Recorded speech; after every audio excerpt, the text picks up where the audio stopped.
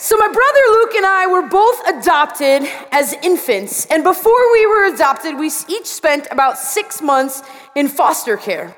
And a few years later, when I was about 5 and my brother was about 6, we were sitting at the dinner table one night, and Luke puts his fork down and he says, "Something's wrong with my name."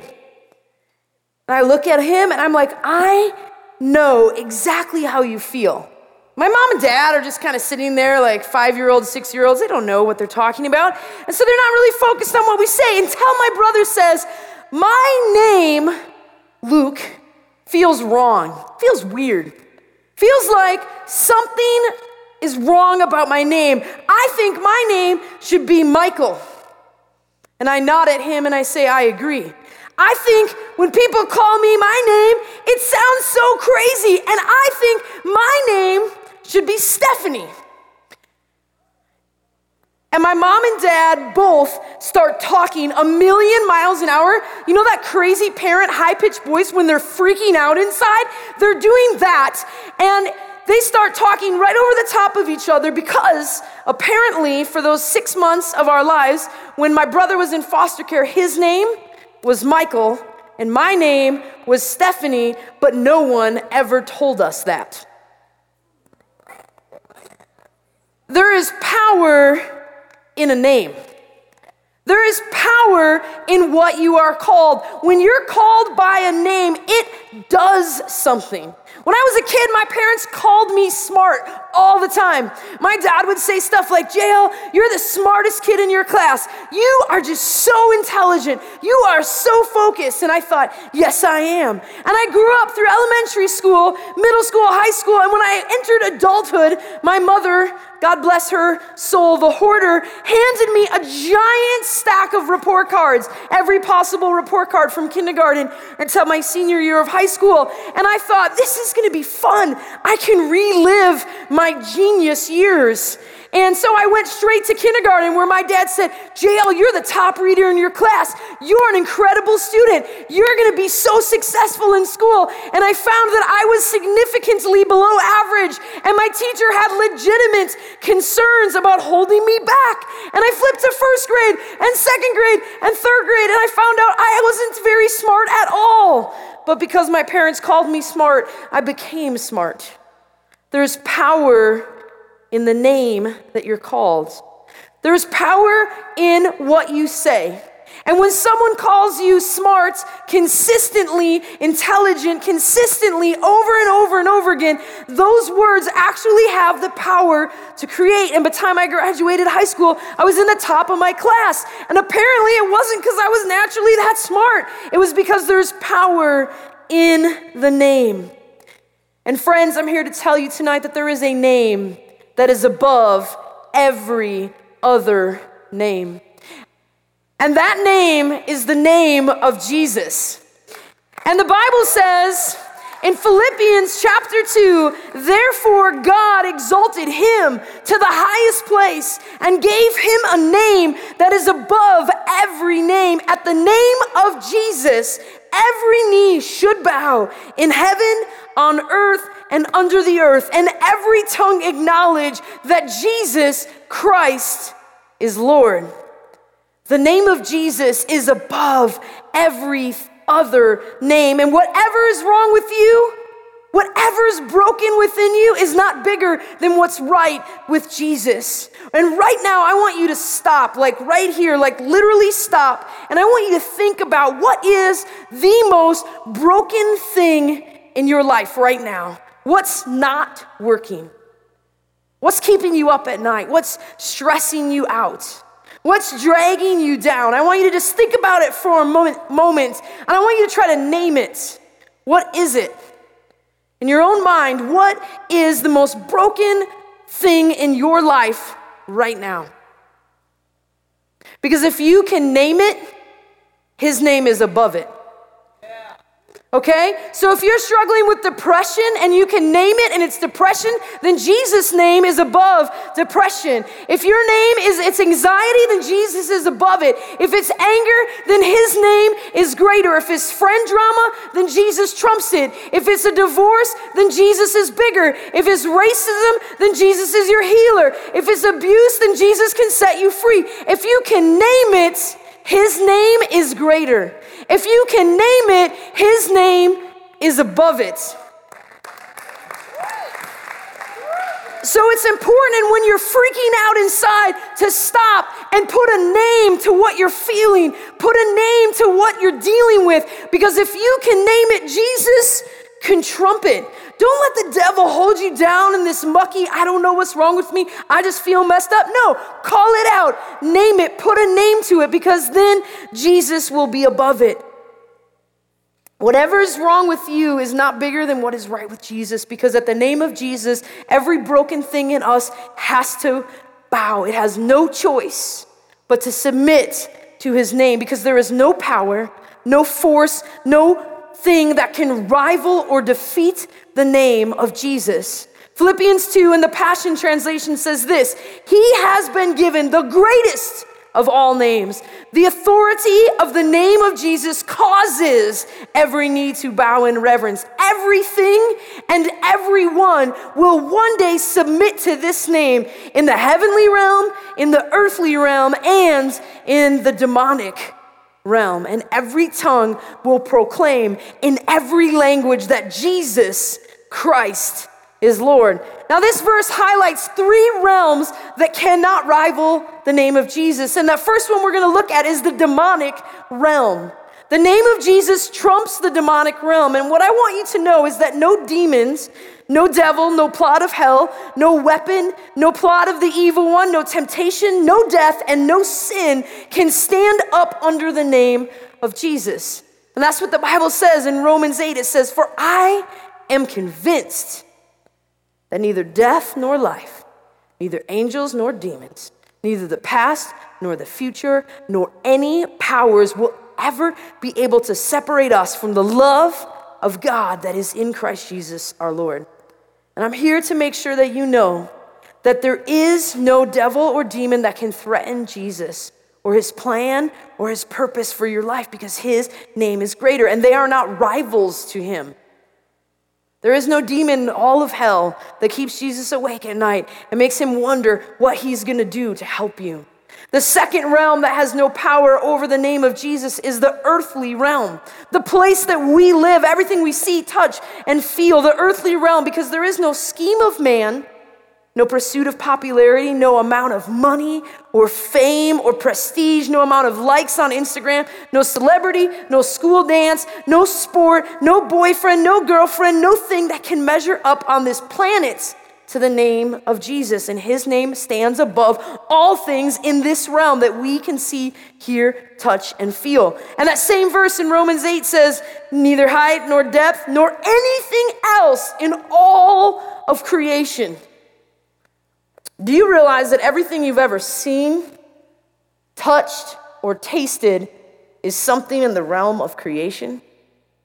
You've never touched, never tasted, never seen anything outside of the realm of creation, and all of that cannot possibly separate us from the love of God expressed in Christ Jesus.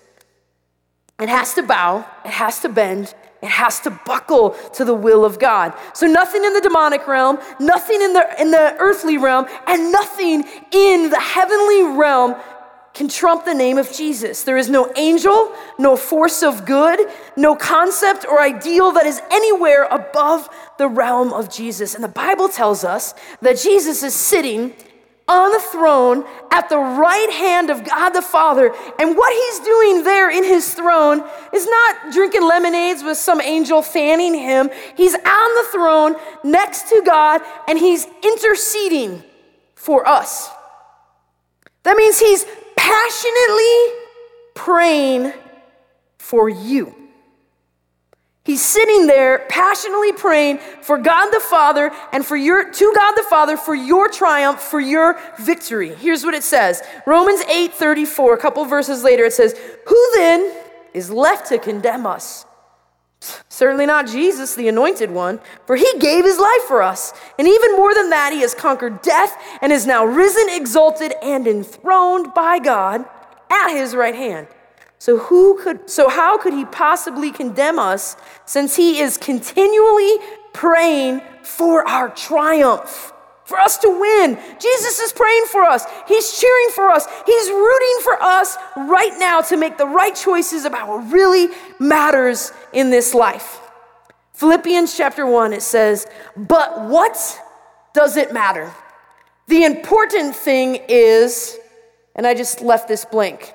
I'll tell you in a little while what the Apostle Paul, who wrote this verse for God, what the Apostle Paul said in that blank. What does it matter? The important thing is, and the Apostle Paul knew what was the important thing, but my question to you tonight is, what do you think is the important thing? What is the important thing in your life? Not what are you going to say is the important thing, because we're at 4640 conference and we all know the right answer is Jesus, and that's what you say when you come to this awesome 3-day kind of conference, and we all get that because we want that to be what we finish the sentence with, but not just what should we finish the sentence with, but what is the important thing in our life. Because however you end that sentence in your heart will dictate the course of your life. If you end that sentence with, "The important thing is if people like me," if that's how in the depths of your heart you truly end that sentence, then your joy and your happiness and your self-esteem and your everything in your future is pinned to whether or not people like you. If you in your mind say the important thing is if people like me, then you can only be happy if people like you.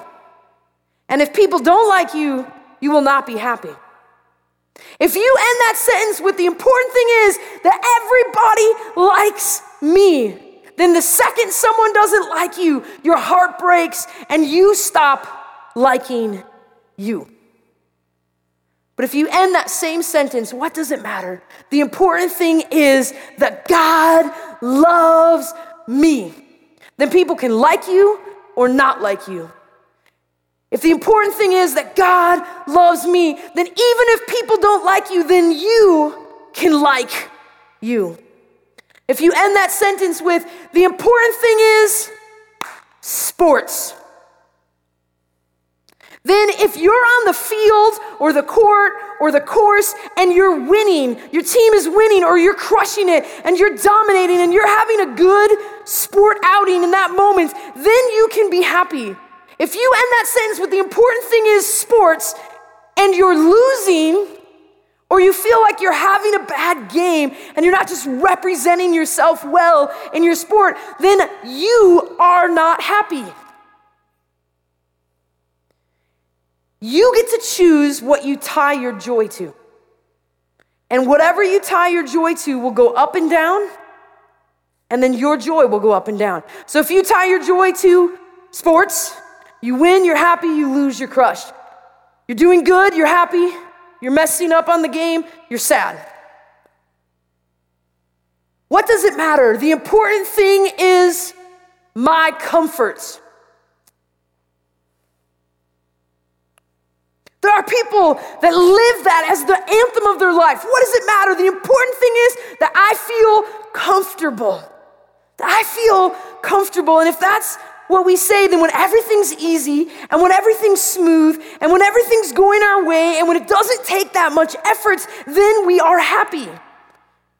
But if we say, no, the important thing is calling, then all of a sudden we can be uncomfortable. We can be in prison, we can be beat up, we can be getting our world rocked, but it doesn't matter because the important thing is calling. The important thing is purpose. You see, what we put in that blank dictates the up and down and the direction of our life. And I'm looking for someone today that is no longer concerned with popular opinion or personal preference, but where you've come to the place in your life where you say, I want to know him and I want to make him known. I want real joy, joy that the world didn't give and joy that the world can't take away. I want true peace, peace that the world can't give and peace that the world can't take away. So what is the important thing? We get to choose. Incidentally, the Apostle Paul said the important thing is Christ. Not because it was the right thing to fill in the blank with, but because it was the important thing to him. Because whatever we tie our joy to dictates our life.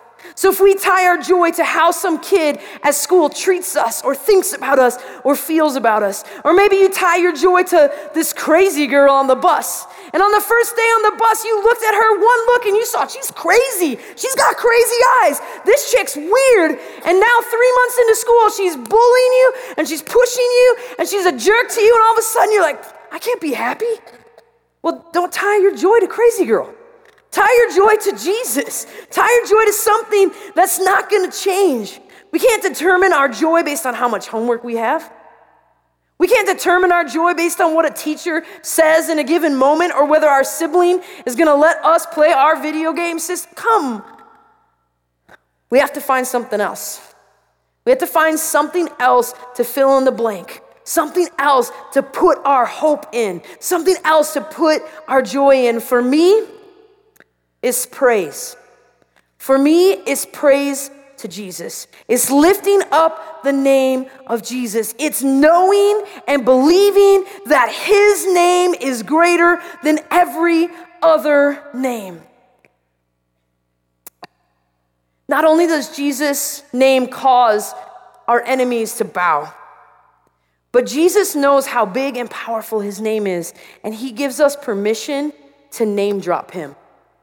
I don't know if you know what a name drop is, but a name drop's when you use someone else's name to get access. My little brother Chris is the king of name drop. He is constantly name dropping people. And a couple summers ago, I was in Wisconsin and we were fishing, and it was a really crappy fishing day. We were out almost all day. It was hot. It was sunny. We had caught nothing. And my arms were just covered. My hands, were covered in just like worm slime. And I was like, this is not fun. And also we have no fish. And I was just annoyed. And so Chris began to pack up all our tackle and gather up all our poles and throw them in his SUV. He's like, come on, let's try one more place. And I was like, no, let's go to a restaurant and buy us some fish. I don't want to go fishing anymore. But I hop in his SUV because I didn't have my car. And we're going, and he goes down this gravel road, and there's a huge gate across the road. So I think, oh, okay, good. We're not going to go fishing here because it's a gated lake. But no, my little brother Chris bajas off the gravel road into the woods, through all the people, all the trees. He's just like going crazy, getting all the way back to the road where he needs to go, around the gate. And I'm going, Chris, what are you doing? Like, have you lost your mind? There's no trespassing signs everywhere. And you get the impression on this road or in the woods next to the road that if anyone catches you, they're going to go crazy redneck on your head. And you're not going to even have a chance to think about it. And so I'm like, Chris, we got to get out of here. Chris, this is a horrible life choice. We cannot go fishing down on this private lake. But Chris is just like, no, don't worry about it. Don't worry about it. Don't worry about it. I know a guy. And I'm like, Chris, we cannot go on this lake. And all of a sudden, this crazy guy steps out of the woods, like right in front of the car. He looks like Uncle Jeffro. I'm talking bib overalls, flannel shirt, boom, right in front of the car. Chris hits the brakes, stops just a couple feet in front of him. And I am convinced that Uncle Jeffro, crazy man, is about to pull a full-size shotgun out of his bibs and just go crazy on the SUV. But Chris leans his head out the window. He's like, hey man, I'm really not sure if we're in the right spot. And crazy guy goes, "You're definitely not in the right spot, man." And he's just yelling, spitting chew tobacco out the side of his mouth. The whole situation's getting out of control. And I'm like, I should get out of the car and reason with this gentleman and say nice things like, "I'm a pastor and I'm really sorry. We shouldn't be here." And Chris just goes for the name drop. He's like, "Oh yeah, my buddy Max Kissinger said, come fish here sometime. He's got really good fish up here." And crazy guy goes, "Oh yeah, Max Kissinger, huh? Apparently it's Kiss Lake, Kissinger." And he goes, "Come on in. Yeah, if Max sent you, no problem." And so we go fish on this private lake and catch ginormous fish, and it was amazing. And I'm like, that's name drop, people. And Jesus says, "Go ahead and name drop me, because my name is greater and stronger, and it moves mountains, and it's more powerful. So whenever you're in a bind and there's something gating you, just name drop me, and I'll get you around it, and I'll get you through it." John 14 in the scripture says, Jesus is talking, and he says, "For I will do whatever you ask me to do when you ask me in my name. Ask me for anything in my name, and I will do it for you." Permission to name drop. Permission to use the name of the creator of the universe to open gates for you that were previously locked. That's what Jesus invites us to do. Name drop. And at the sound of the name of Jesus, demons scatter and strongholds fall, and the most broken parts of our lives have to bow. And students, I don't know what prison you're in. And I don't know what chains you feel like you're wearing, but I do know that Jesus is greater, Jesus is higher, and Jesus is stronger than it all. And whatever prison is holding on to you, Jesus invites you to name drop him, because if you do, those prisons can't hold you and those chains can't keep you. Acts chapter 16 in the Bible records a story of the Apostle Paul. And he's lived most of his life by this point, and he's been preaching the gospel all along, and he's teaching the name of Jesus, and then suddenly the crowd turns on him, and he's arrested, and he's brought before a local judge, and he's beaten. He and Silas, his sidekick, are beaten with rods. They're beaten with rods, and then they're dragged to prison. And because the keeper of the prison has heard stories in recent years of miraculous escapes by Christ followers, he takes Paul and Silas and he puts them in the innermost part of the jail, wrapped in chains, and chains around their arms and chains around their feet, so they have no choice. Now remember, they just took an epic beating with a rod. So there are welts across the back of the Apostle Paul. And he does apparently what you're supposed to do at midnight in prison when you've just taken a beating. He begins to praise. Jesus, Jesus. And he begins to call on the name of Jesus. Jesus. And I would imagine that the Apostle Paul doesn't have much strength left at this moment. Jesus. His back's covered in welts. Jesus. Bleeding. Jesus. Skin hanging off. You make the darkness tremble. And he's in a dark, dirty prison. Jesus. Surrounded by rats. Jesus. And feces.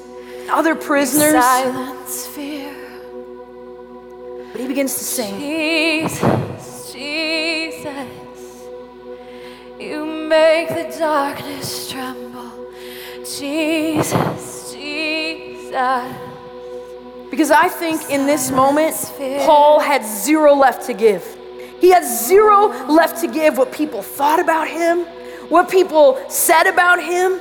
And I challenge us to live in this same way, not for popularity, but for purpose. Refuse to need people to validate you. Because here's the truth. It doesn't matter what they think.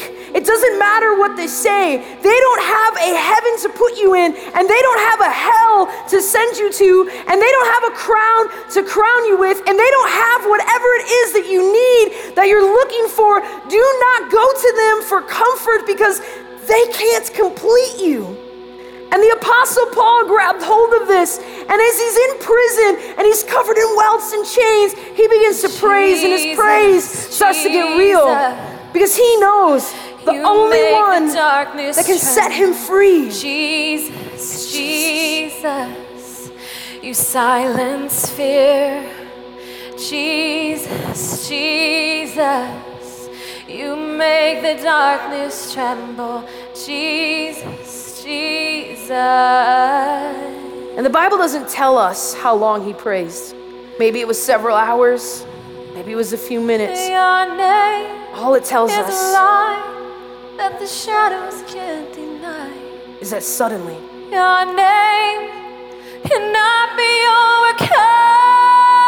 and so maybe Jesus was on the throne in heaven, interceding for Paul, and he looked down and he parted the clouds over Jerusalem, and he saw Paul in prison for his name's sake, covered in welts and covered in bruises, and he said, you know what, Paul, I love you, and I'm coming for you, and those chains have got to fall. And all of a sudden, Jesus and the name of Jesus caused the prison doors to break and the chains to fall. You made the darkness tremble. Jesus, Jesus. Thanks for listening to the 4640 Student Center podcast. For more information on what's happening in 4640, you can check us out on social media and at our website, 4640gj.com. Service times are Tuesday and Wednesday nights. Hope to see you there.